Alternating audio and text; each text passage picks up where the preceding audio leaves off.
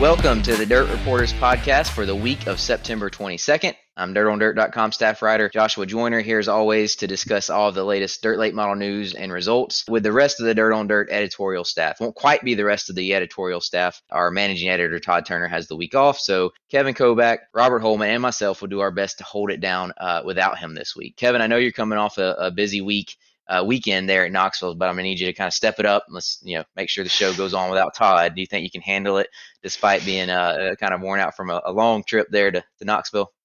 Yeah, I guess I'll have to fill the gap here with Todd out for the week. I think we can do it, and Knoxville wasn't horribly tiring. It's only one division, and the races ended by 10 o'clock each night on the prelims, and it was about 10:30 with the feature a little bit after that. So it was actually very refreshing, not too hot either. So it really was about the perfect weekend you could ask for a 3-day show.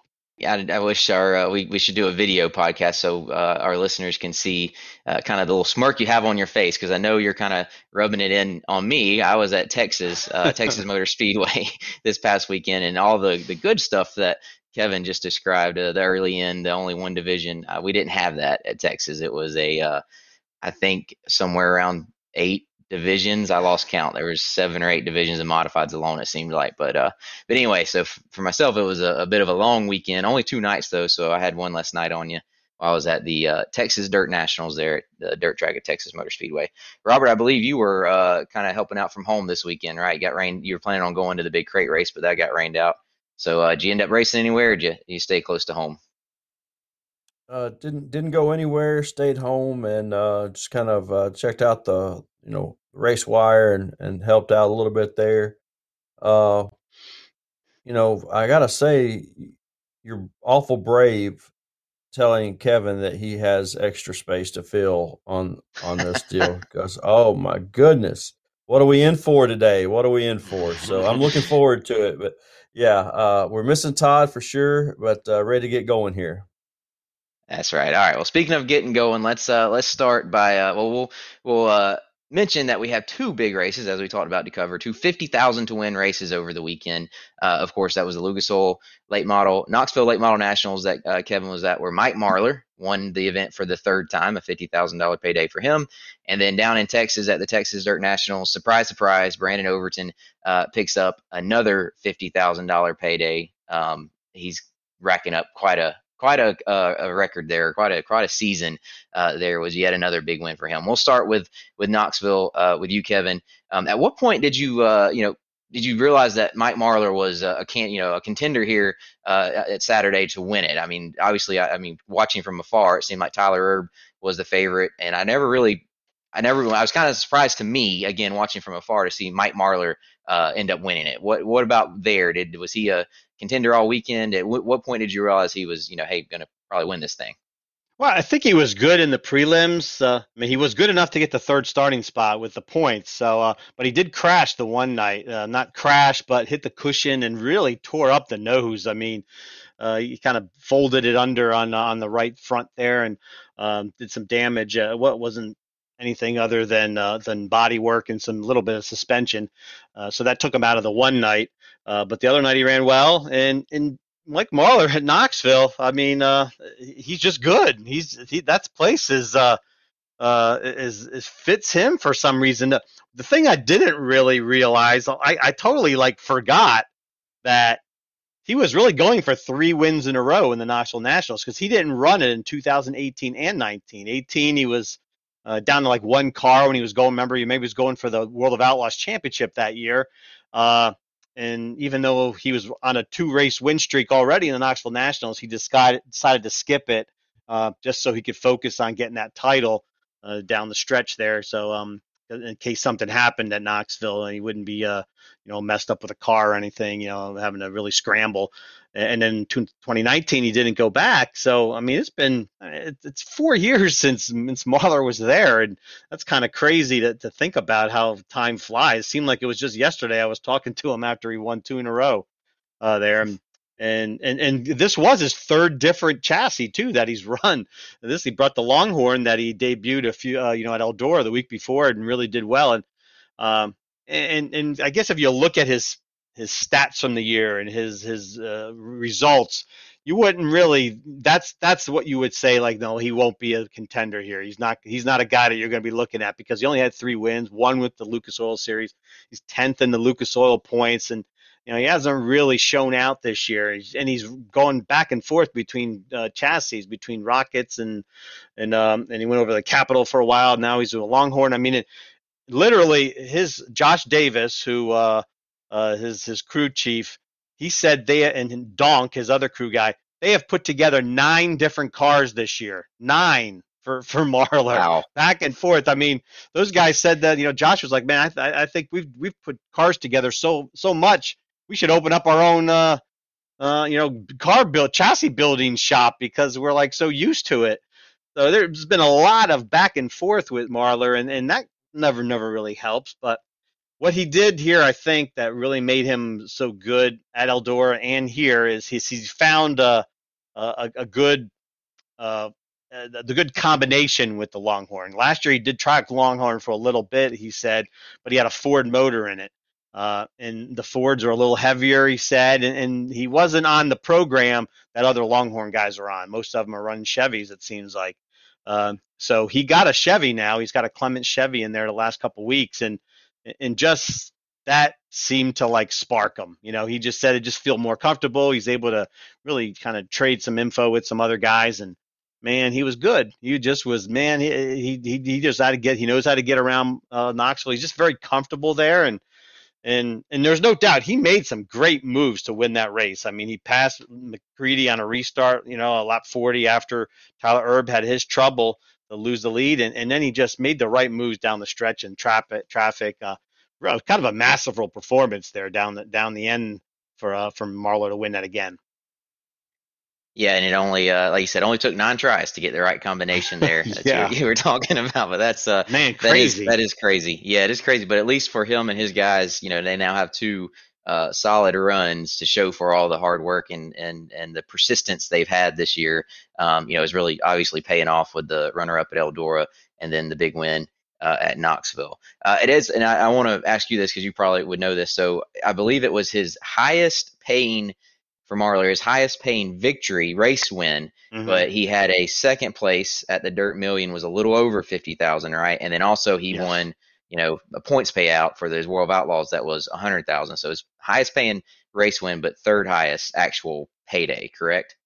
Yeah, that's exactly right. Yeah, and his past Knoxville Nationals are both 40,000 because remember this year they upped that purse just a few weeks ago to make it 50 grand and 25 for second, which, by the way, McCready got for second, another second place. It's his 5th big race, second place finish, and that's 20,000 for all of them. So he's over 100,000 just with those 5 second place finishes now, and that 25 grand was the biggest second place payoff for a dirt late model race since those Dirt Millions at Mansfield, and also the the Eldora Million way back in more than almost 2 decades ago at Eldora. So when that was 50 grand for second. So that's it's still a great payday for McCready, but man, he's got to be thinking, man, if we just get 1 or 2 of those, how much better this season would be. I looked at this is going off his website, and this was just me looking quickly, so I could be off on this a little bit. I'm pretty sure he has 8 wins on the year overall and 8 runner-up second place finishes. And of course, 5 of those now have been in, or more, have been in Crown Jewel, major 5 or ones, 6 of whatever. yes. Yes, major races that pay 20,000 or more, basically. So it's wild to me. I looked, and he's got to be right around. I don't know the exact numbers on a couple of the runner-up finish. Like he finished second at the Charlotte race. That was 20,000 to win. I don't know if I assume that was maybe 10 for second, but he's right around 150,000 in runner-up finishes. McCready is this year. His victories, his 8 wins, I think, is 90,000. So that's, to me, just wild how he's just racking up second place finishes. And at the end of the day, it might, most people don't notice that, and they'll look back on the year, and when we're talking like driver of the year candidates and all that, it won't be noticed. But I think that's worth some kind of recognition, or definitely worth mentioning. Would you agree there, Robert? Definitely when you're trying to pay the bills, it definitely helps for sure. And I think that's worth noting. When you have a big money race, if you go into a season and you tell a guy, hey, you're going to win 8 races that pay $15,000 to win this year. Will you accept that? I don't know anybody that's going to sit here and say no. Then you guys say, hey, you're going to have 8 races that you don't win. Is that okay? And the guy's like, I don't know. But then when you tell him, hey, those races you don't win pay 15 to 20 to 25,000 for second. Is that okay? Most of them are going, everybody wants to win, but they're going to say, yeah, I can live with that. I think I can live with those stats, because at the end of the day, it's about getting to the next track, paying your tire bill, paying your mortgage, especially with Timmy's always been one of those guys to say, hey, we need to race for more money. He's told me that before. Even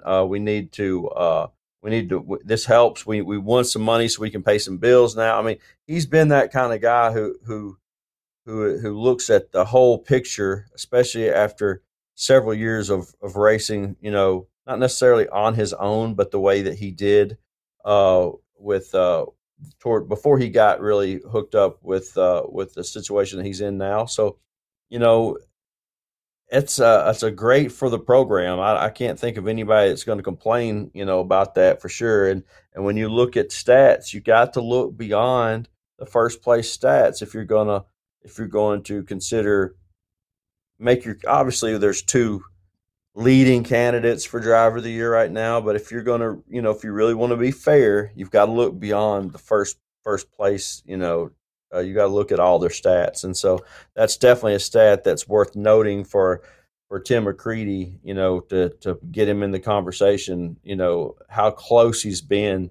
Think about it. If like Kevin said, he's sitting here, Tim's probably sitting there thinking, oh, I wish I could have got 1 or 2 more of those, maybe been a little bit closer. Had he done that, he's more than just in the conversation. Think about that. Had he managed to finish first in half of those races that he was runner up, he is more than in the conversation. He is right there smack with them, and it makes it that much tougher for the people trying to decide who this year's driver of the year is going to be. Yeah. One other thing McCreadie has going for him, and it had a boost in, I guess you could say, this week, was the Lucas Oil points chase. I believe Jonathan Davenport's mechanical issues in the finale there cost him second place in the points, and I feel like at this point he might not be able to recover. I mean, what do you think, Kevin? Looking at the points there, do you think he's still got a shot at catching McCreadie, or is it McCreadie's about got it wrapped up now at this point if things go smoothly for him? Oh yeah, it's going to be real tough now. I mean, I could tell just from talking to Jonathan after the race. I mean, I went over there shortly. The race was still going during the red flag at Knoxville. He had already dropped out and was changed and everything, and he just doesn't like Knoxville too. It's about not bad. It's always been bad luck for him, and he's never comfortable there. So on top of that, here he is running, falling behind with McCreadie up front and more in the points. So I think he's 375 points behind, if I'm not mistaken now. I mean, that's a big nut to crack now with only 9 races to go. It's not impossible. I mean, he could still. I mean, he's made up some ground already this year, a few times, but never gotten over that hump. I think he got under about 100 points one time. But he never got close enough to really. I mean, that was that one time when he's kind of put some pressure on McCreadie, and Timmy kind of felt it coming. He knew that he had to step up his game a little, and he has. I mean, he's right up front every race, even if he's not winning them all. And now he's got a nice cushion. I mean, Hudson O'Neal's actually second now. It's not Jonathan actually fell to third, so he's got another guy to pop over to even get close to McCreadie. And it's going to take some bad luck from McCreadie, I think, now for Jonathan to catch up. It's not going to be an easy task now. Yeah, that's it's one of those things where it's like it's going to take some poor finishes on McCreadie's part, and the problem for Davenport is McCreadie has been, obviously, with his second place finishes, one of the most consistent drivers, in the sport this year, across the sport, not just on the Lucas Oil Series. So it'd be hard to see him having that much trouble, in those remaining races. Robert, do you have something you're going to add? Well, a couple things, on that points race. I'll ask Kevin this first, and then I'll get to my other points. Has What's the biggest deficit that a driver has overcome in the Lucas Oil points leaving Speed Weeks? Kevin, do you know? Do you remember? I'm not positive off the top of my head, but that's again, it really when Outlaws and Lucas, it's tough to come back. You don't really see a lot of guys make up like big ground. I mean, once they go out of speed weeks, it's almost set a little bit. These are the guys that are the contenders, and I don't think you don't usually see a big comeback.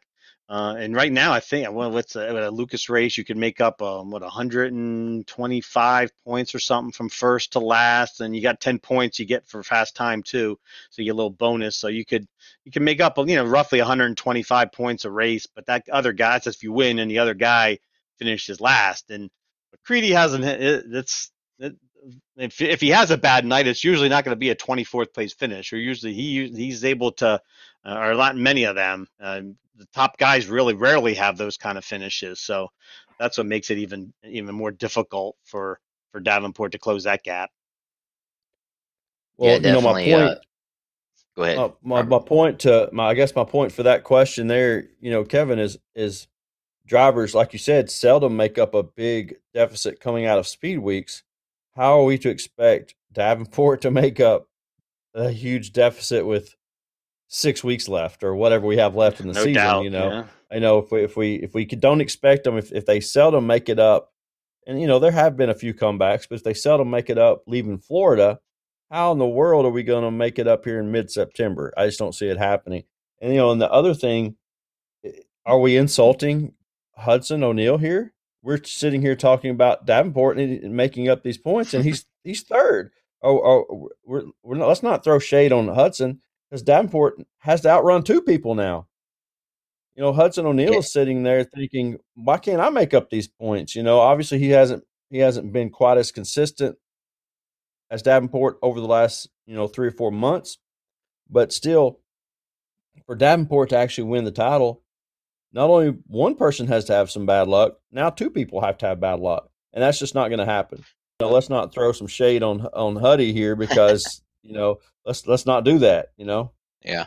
I was going to mention him. I was going to mention Hudson and say that he, despite he crashed out at Eldora for the 50th World 100, pretty spectacularly. Not his fault. He got caught up in something there, but pretty got crashed out pretty hard. And then he started his week at Knoxville with a pretty hard wreck. And despite all that, he's at least a nice consolation is that he's now second place in Lucas Oil points and has the opportunity there to maybe get what would be a great finish to the season for him, along with the victories, the wins he's got this year. If he can hold on to second there, Kevin, real quick, do you think he's capable of doing that? And Robert alluded, and is there any chance he maybe catches McCready?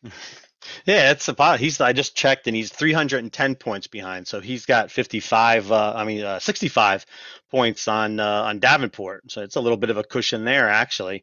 But 310 points, that's again, that's still a lot, that's a good almost basically a 3 race cushion that McCready has on him with 9 to go. And you really, man, O'Neal really did make a great save this weekend to get to second place in the points because that car was beat up. It looked like the car was done for the weekend after that wreck when he got over the cushion and got hit so hard by Logan Martin the first night. That front end was tore up, but they stayed up till 4 in the morning and got that thing fixed, and then he ends up getting a decent finish in the 100 lapper to be able to leave Knoxville second in points. So he had to count that as pretty successful. That's the kind of things you got to do when you're point racing, minimize the real bad nights or weekends. And he did again, but he hasn't quite shown. He's got those big flourishes, especially two big Crown Jewel wins and some other races this year. And he's definitely had his best, most consistent year of his career, but he's just not. It seems like, I think that's why we don't think of him. He's only 21 years old now, just turned it a couple weeks ago, and he's still learning. It seems like he's still taking those steps. And I know I was talking. McCready was my pick for the championship beginning of the year. I just felt like He hasn't won his championship since 2006. He's come so close, and I just don't see. It just seems like it's his turn. Hudson O'Neal's turn's coming. I mean, he's got a lot of years left, and it's going to happen for him. But I just don't. He needs another year, at least another year under his belt. But it's just not there yet. That's why I think we kind of minimize his chances because McCready's so good and so due for a title. Right. I tend to agree with that. One other thing we need to talk about before we wrap up our discussion on Knoxville is Tyler Erb. I don't think we've really mentioned him much yet, but I'll be honest. Obviously he sweeps the prelims, and I'm there at Texas and has some stuff going on, and I check my phone and I see that he's winning 30 something laps into the finale there at Knoxville, and I'm like, oh, he's gonna sweep this thing. Like, it's gonna actually happen.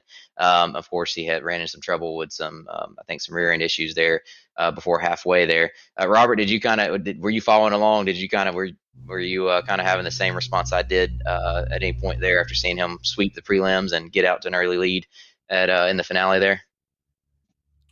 We don't even need to talk about Tyler Erb because he's got his own damn podcast. I mean, what are we talking about him for? This is true. I mean, no, seriously. Newsworthy. He had two great nights, and the way he got out there, you're like, we're about to see another sweep right here. Here comes the brooms again. Because it has it's kind of been that kind of season with guys have been real streaky and guys have gotten hot, and when they get dialed in at a place, it's like you can't touch them, and that's kind of the way it seemed that Tyler was there the first two nights, and then of course he had the problem, and I still haven't had a good explanation with what the problem was. I think it's my understanding it's some stripped quick change gears maybe. I'm not 100% sure on that, and so for them to get some new gears in there to change that, it's pretty remarkable, really, that they finished where they finished. To get that done. Feature, and I've seen the most impressive thing I've ever seen during the course of a race where somebody actually came back and won the race was Rodney Wing changing an entire control arm during a race. Everything fell in perfect for him. He changed the upper control arm. He broke a ball joint basically, and so he changed, instead of, obviously you're not going to change a ball joint necessarily during a race. He had the control arm, had the ball joint already in it. Things just went right as he's pulling off the track. A huge pile up in turn 4.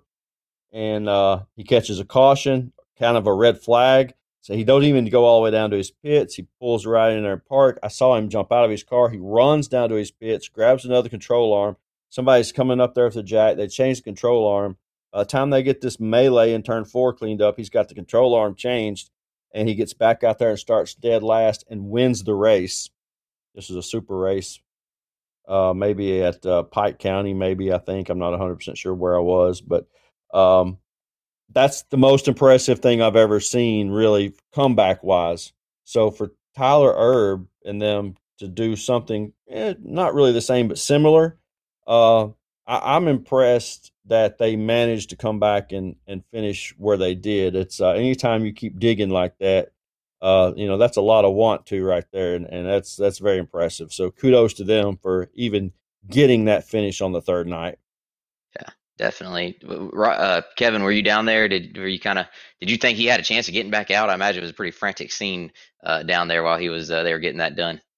Yeah, well, pit stops with late models always kind of amuse me a little bit because there's a million people running around. I mean, it's like just mass mayhem. It's like, how's anything happening here anyway? I mean, everybody else from other teams is there, and it was that way with Brandon Sheppard when he had a problem after running into Jeremiah Hurst during the heat race and messed up his radiator and hood and stuff earlier in the week.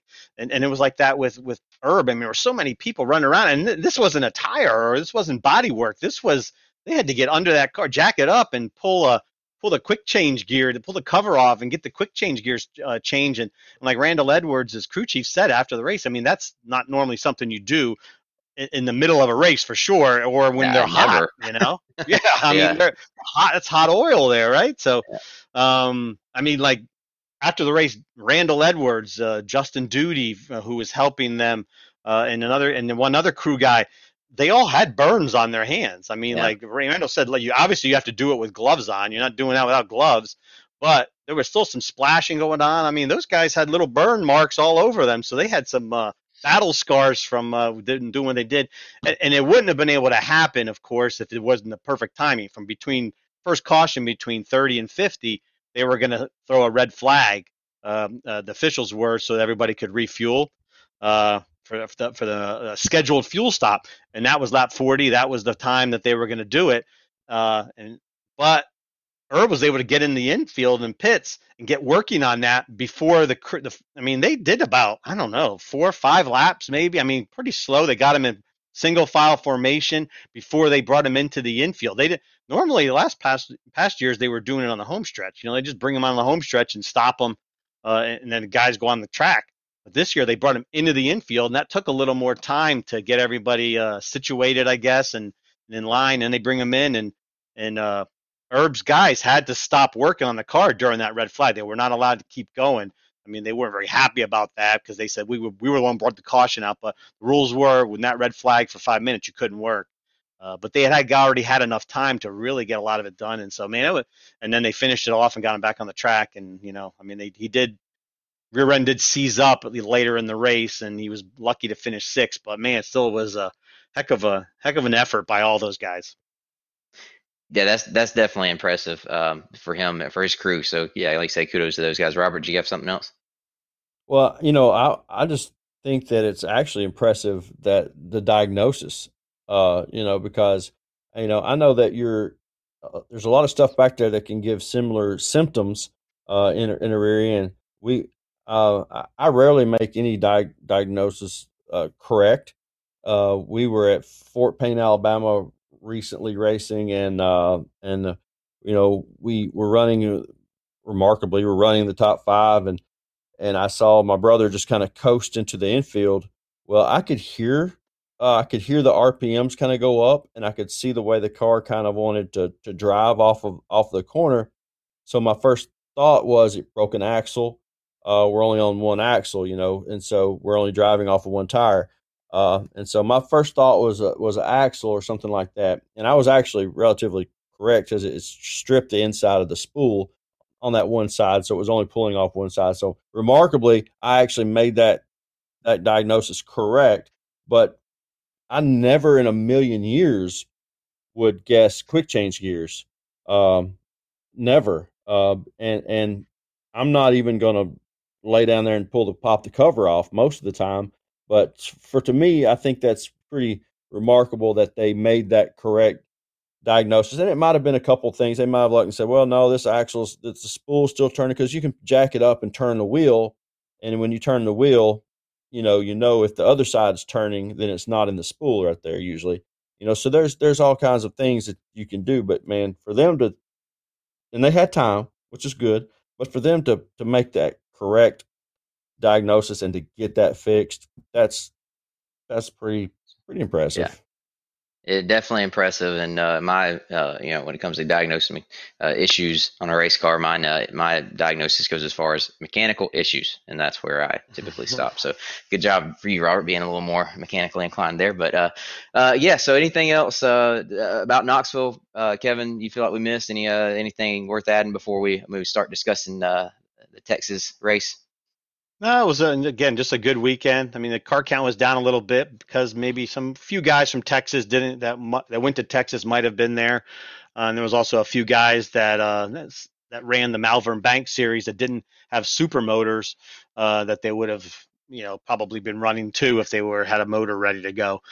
So that was a little bit of a disappointment that the car count was down, but still plenty of cars. 48 were there. And the only other one thing that I just mentioned really quick was a lot of the drivers had mentioned that the track was a little more narrow in the corners, that inside berm was pushed out, and they noticed that it made it harder to pass because the inside guy and the outside guys were usually so far apart, how wide the track was in the past, where like the outside guy wasn't affected by the air of the inside guy. And they were mentioning that this year that they were kind of closer together, and those outside guys were affected by that air off that inside driver and inside car, and it made it more difficult to pass. They had to really plan out, like, hey, how I'm gonna do this. I can't just and somebody's going to, and other drivers, they got the inside, knew that they could mess up the guy on the outside with their air. So that was hopefully the track is a little wider, I guess, the next time. I don't know, like something happened there where it's a little bit, wasn't quite as wide as usual. But other than that, I mean, still great racing. I mean, you can't ask for much more than a battle like that, right down to the wire for the win. The guy who led at lap 80 did actually win this time. I mean, it doesn't usually happen there. So a lot of times there's always a late race pass, but Creedy almost pulled it off, but couldn't get it done. It was an interesting race for sure. I did get to watch the end of it there on Mav TV Plus on my phone as I was sitting and waiting at the Texas Motor Speedway dirt track there for the super late model feature on Saturday. We'll start with that one just by talking about Overton. I mean, we've talked a lot about him obviously this year. He's was it 5 wins of over 50,000 or something? I can't remember now. I had it in my mind. Does anyone know offhand how many wins over 50,000 he has? Well, he's got this one here. He's got the two dreams. He's got the World 100, North South 100. That's 5 right there. Yep. Yeah, so it's quite an impressive year, and even just an impressive stretch here, going back to Labor Day weekend where he picked up a $40,000 win to kick off Labor Day weekend at Cherokee. Goes up and wins the 51st World 100.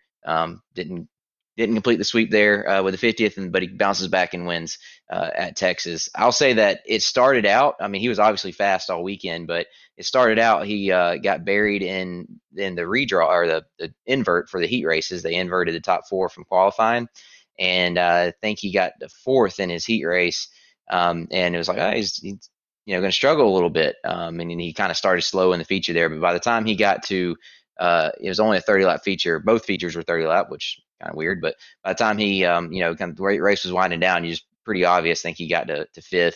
Had a little run in with Chris Madden there that slowed him down. I think he said bent something in the front end. But by that point, about 10 to go, it was like, okay, he's fast, and if he had more laps, he'd get to the lead. So you kind of knew that he was going to be the one to beat come when they're racing for 50 grand there on Saturday. But anyway, yeah, I wonder for you guys from your perspective, are we? We talked a little bit about driver of the year, and I know it's going to be a discussion for later, but are we kind of set on it being Brandon Overton at this point with all that he's done? What a quick response from you guys. What do you think? Is he, on track for that? Is it sewed up? What do y'all think, Robert?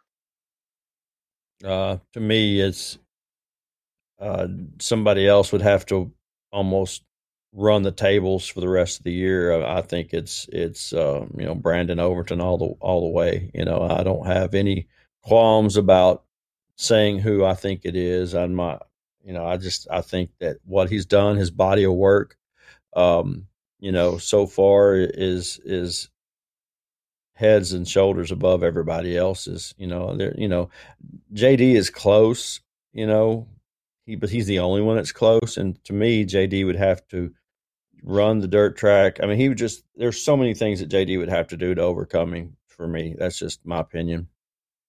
Yeah. Kevin, you on the same page there? What do you think? He's won almost $800,000 already, and he's got 200. He could get over $1 million. He could go over $1 million, and it wouldn't really be too shocking now because he's got $200,000 races that he could still win. He got the Dirt Track World Championship and that Las Vegas race. Now he can win $100,000 to that because he's been to the Bristol and he's got the perfect attendance for that double the money deal. So that's 2 races. He can be over $1 million with just a few other payoffs thrown in there. And man, that's mind boggling. He's not even running. Again, I mentioned this before. He's not even running a series. So he's not. That's he would be getting more money with the points fund. He would have gotten you could add another $40,000-$50,000 in show up money to anything he's got. If he was running a series.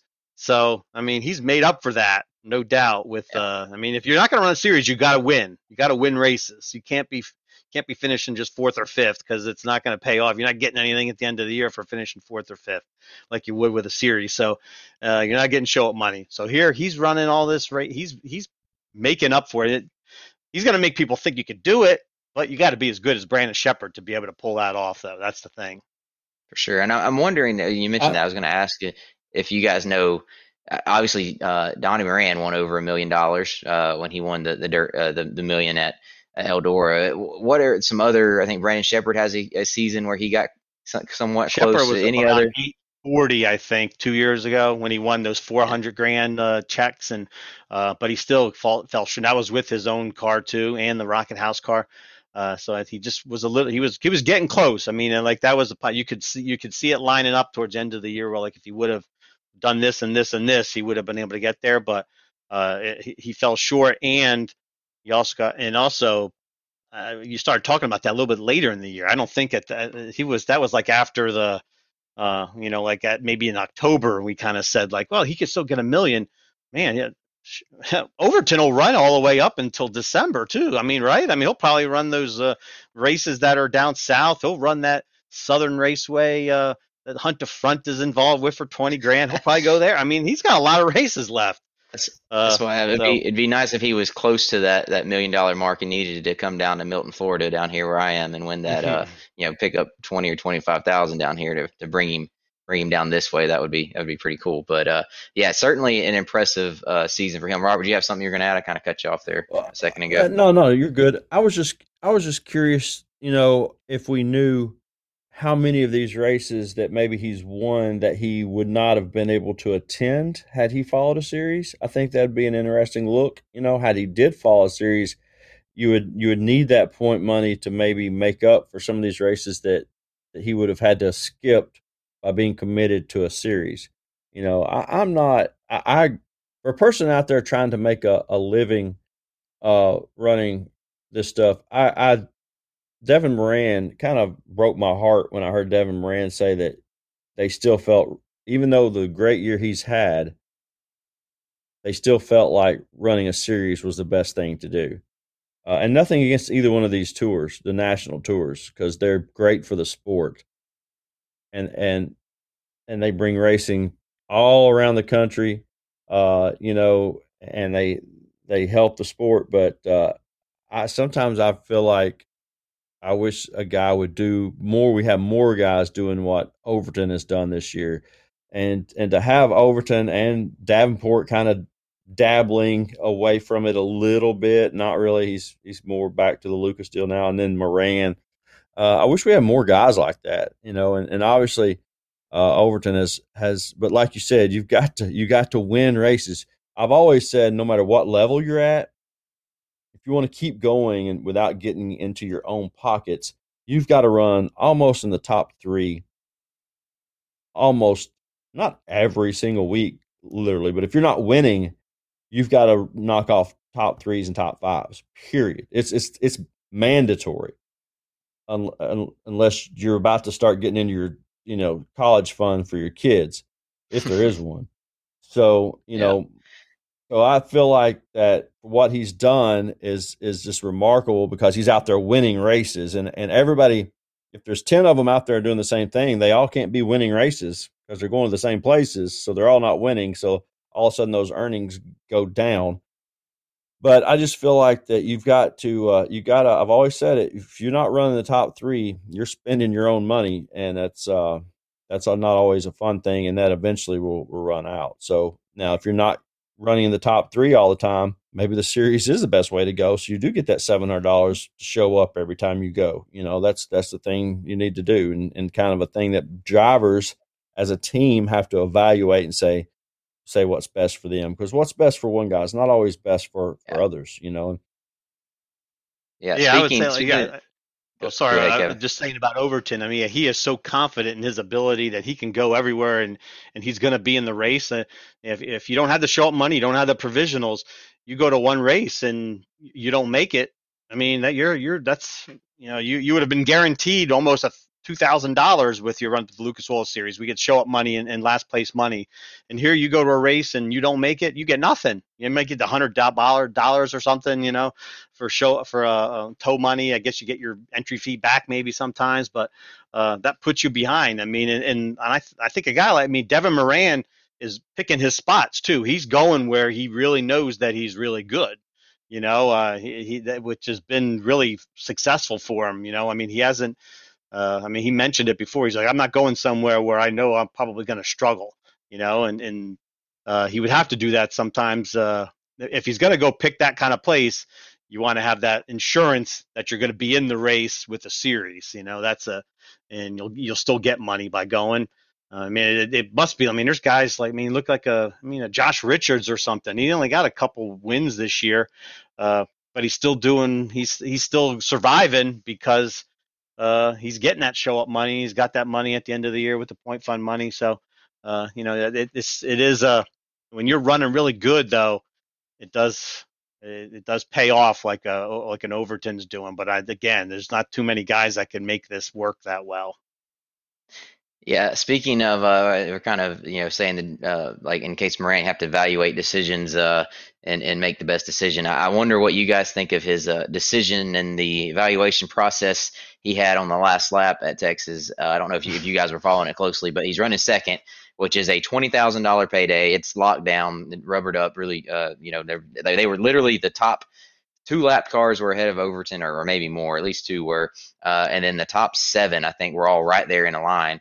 And no one was passing anyone at that point. Well, Moran, who's run second pretty much the whole race, and before the track rubbered up, I'd say he was as fast as Overton appeared to be. Was kind of pressuring him, and then he steps out of line going into turn 1 on the last lap. Going to try to hug close to Overton and make it work and make a run around him. Of course, he just slides off the top and falls to 4th, which went from $20,000 payday for second to making, I think it was $7,500 for 4th. So $12,500 it cost him by trying that on the last lap. I'm curious, what do you guys think of that decision? Applauding for it, or was it a dumb move on in your mind? I'll start with you, Robert. Can you say both? Because I applaud him for going. I mean, certainly I applaud him for going for it. I mean, you're thinking it's his only shot. It's his only shot.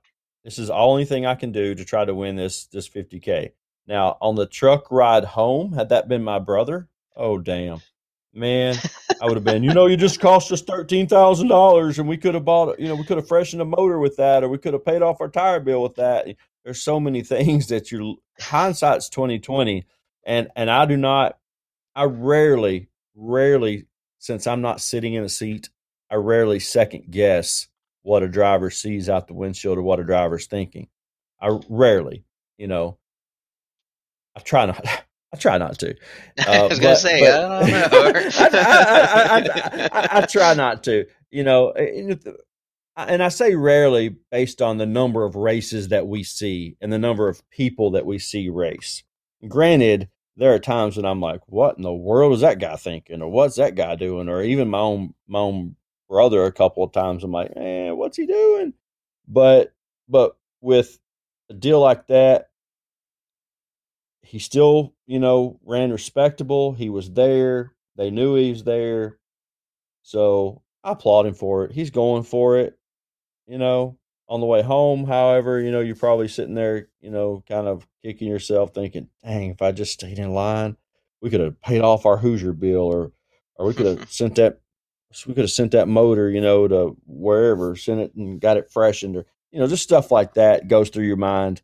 But you're not thinking about that when you're thinking about passing Brandon Overton. Paying your tire bill is usually not what you're thinking about on the last lap of a $50,000 win race when you're chasing Brandon Overton.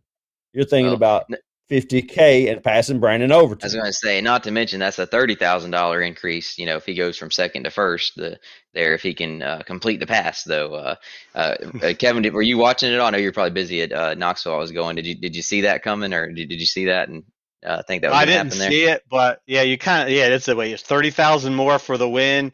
12,500 for, I guess, yeah, you kind of like all these racers are gamblers, right? I mean, like that seems like a better gamble than it is I throw throw my money on that, and also, I mean, it's circumstances too. Devin Marin's had a pretty good year. Like if he's struggling, he's got 1 or 2 wins this year. That $20,000 is going to look really good. I mean, Right. it'd be like I am not jeopardizing 20,000 to take to get 50 or like to end up $12,500 less. He had, I think, when you're having that good of a year, he's won over $100,000 in wins. He just won a 30 grand race a few weeks ago in Davenport, Iowa. So he had a little cushion, I guess you could say, right? I mean, it's just like, hey, I've already had a great year. I mean, it's that $12,500 more would be great to have, no doubt, but I'm not like I mean he's not a pauper right now, Yeah, I mean I'm he's saying like that he's had the bank account's yeah probably a little yeah decent. he's and not when it's scratching decent, and he takes that clawing risk. for every second, right? I mean Yeah. the risk reward there was a lot better for him than another guy who was like, man, I'm struggling all year. I mean, I'm in second place, $20,000. That's a win for me. I mean, Yeah. I mean, he's already, wouldn't have been his biggest payday of the year, 20,000. He Yeah, still would have, so he's got like more. thinking I could get a bigger payday than I've had for that. So I think it's kind of a circumstances. So good for him for going for it. There you go. A couple other things I'll mention about Texas. Just Cade Dillard getting the win on Friday, $10,000 opener there. Was pretty cool to see that. See him do that. His grandfather passed away less than a week. I think it was Sunday before the race. Less than a week before the race, his grandfather passed away, and hearing him talk about him, and he Cade got a little emotional about it. It was just a pretty cool moment there, and a big win for him, both at a big event and a nice payday, but also kind of a win for his granddad there. Also, I was going to mention Billy Moyer had a runner-up finish in Friday's opener, and I'll be honest, I was watching like Billy Moyer's going to win this race. Like he was I think if he'd had a little more time, I think he'd have got Cade there. Of course, it's only a 30 lapper. And then I thought he had a pretty good opportunity on Saturday. He won his heat race. Moyer did, and I thought he was going to start in fourth. Thought he had a good opportunity maybe to sneak in there, especially on a shorter race. Not as demanding perhaps, but he faded.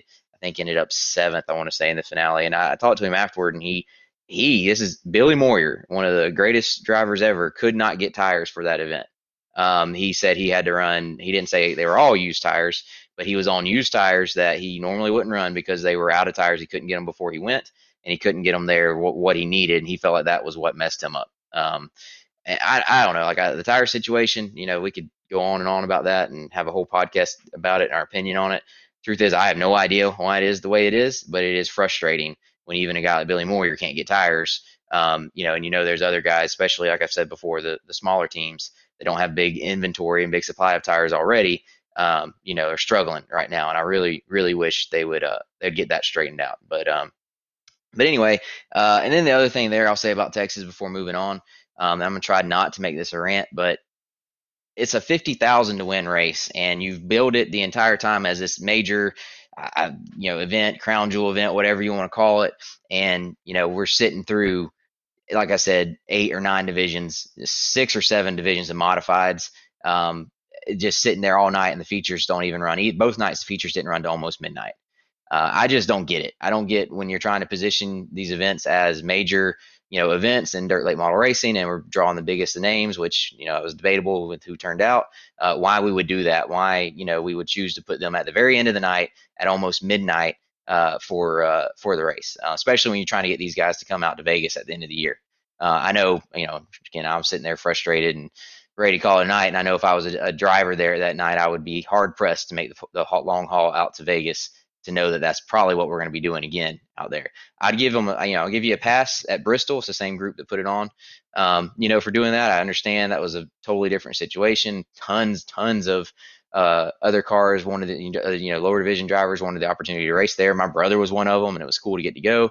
But, Texas isn't the same thing. Like that most of those sport division cars had raced there most of the season. In a little mini series they had there wasn't that many sport division cars, just had a bunch of divisions. I didn't like that. I don't think it was, that's, if we're going to, increase the level of the sport and grow it and, get, more professional, we should have events that are run more professionally. And I think that did turn into a rant, and I apologize. But anyway, let's look ahead to next weekend. I was going to talk about Brownstown is kind of the headliner. Of course, there's a 50,000 win crate race, so crate guys don't get mad at me for saying Brownstown is the headline event on the schedule. But I would say for super late models, it is. Just wondering what you guys, any storylines you got as the Lucas Oil Series heads back there to, for I believe, is it 3 nights of racing? They got a makeup race and then the regular scheduled events. Kevin, what you got your eye on there at Brownstown? Yeah, it's this was the one where really we're setting up at one point to be like, this is where like it was so interesting. This is the race. Remember on Thursday, the rain out, the postponement. They have a B main left, I think, and then the feature. That was the icebreaker from March. That was the one that Jonathan Davenport skipped to go run Bristol, where he won the 50 grand race. The Bristol Dirt Nationals, and everybody was like, "Oh, is he giving up on the Lucas Oil Series?" But then that race got rained out, the feature, so he's able to go run it now. He's able to tag the B main and still maybe salvage the point. So you're looking at that like, man, this is for this all these year, all the whole year. It's like, man, that could be a real key race because that's a turning point in the point race. But now, of course, Davenport's falling behind, so it's uh, not as intriguing as it was looking. I mean, he could still obviously come back, but man, that's not doesn't have the juice that it would have had earlier. And other than that, I'm kind of this is Hudson O'Neal's home turf, man, right? I mean, this is it was so cool when he won that race, the Jackson a few years ago.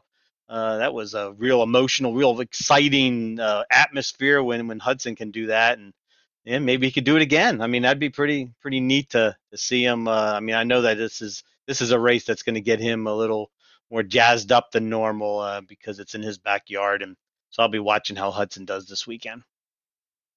Certainly is a good opportunity for him to further establish himself as a that runner-up spot in the Lucas Oil points there. Robert, I believe you're heading to Louisiana with your brother. I know y'all were planning on going last weekend before the Super B 100, the 50,000 to win crate race down there at Super B Speedway, formerly Chatham Speedway in Chatham, Louisiana.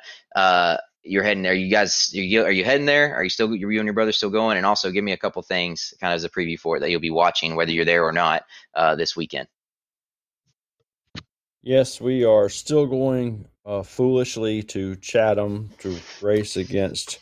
We struggle against a dozen cars wherever we go, and not all the time, but so yeah, we're going to go take on 90 cars at Chatham and throw our hat in the ring and try to make that show, which would be huge for us. But yeah, it's more about having fun and enjoying the sport, enjoying time with your family, and getting to race a little bit.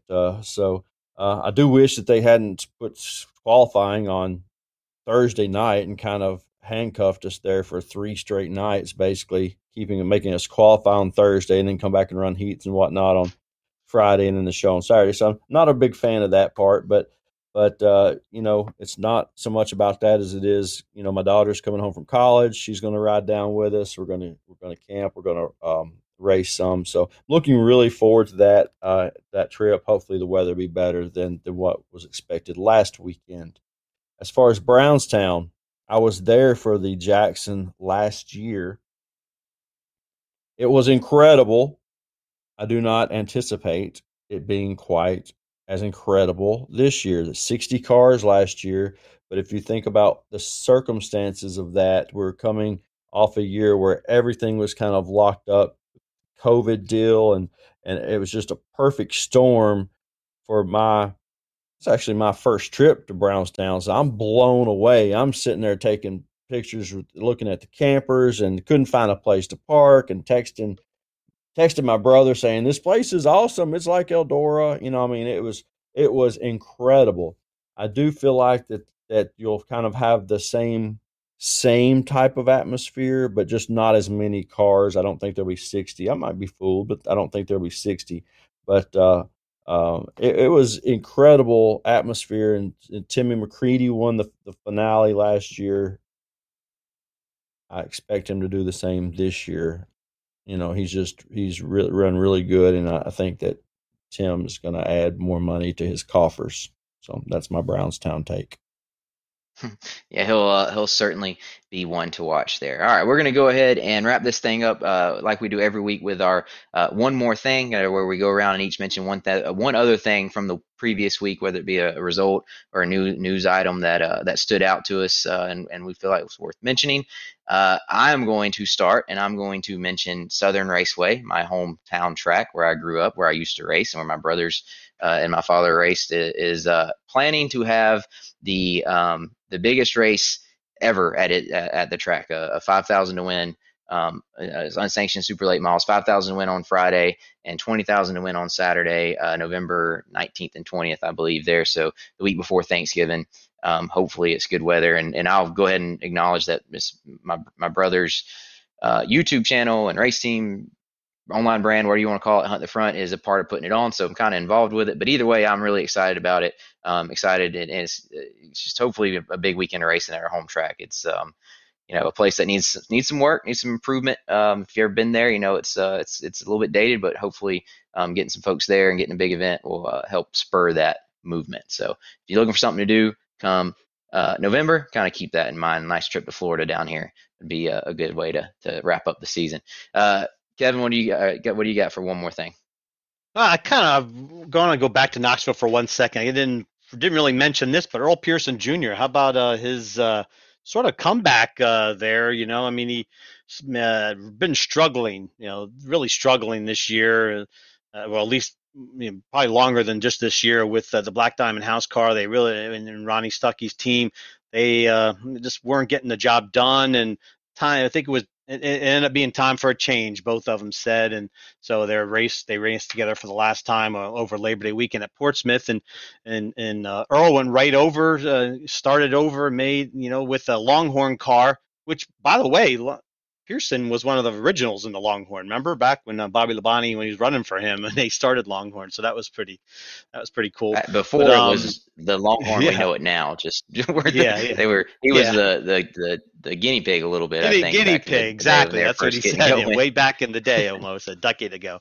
But he's back in the Longhorn now with Jason Papich. His buddy is from running the Lucas Oil Series together a few years ago. They're hunting buddies now, and he brought the Lucas Oil sponsorship over with him to run for Papich. And right out of the gate, he ran really well. He got a 9th place in the first night, which he could have been better, or 7th place, I think it was actually. It would have been better if he had not bumped the wall in the first lap off of 2, and then he gets a 4th in the 100 lapper. That was he's one of his second best finish ever in the Knoxville Nationals. In one of his few top 5s this whole year. So you could just see there was a new Earl said, he goes, I thought I might be done. The way we've been running this year, I thought my career might be over because I just couldn't get it done anymore. And I think this weekend did kind of re-energize him, and now he can look to the future with a little bit more positivity, I think, now, because as he's with his buddy Papich.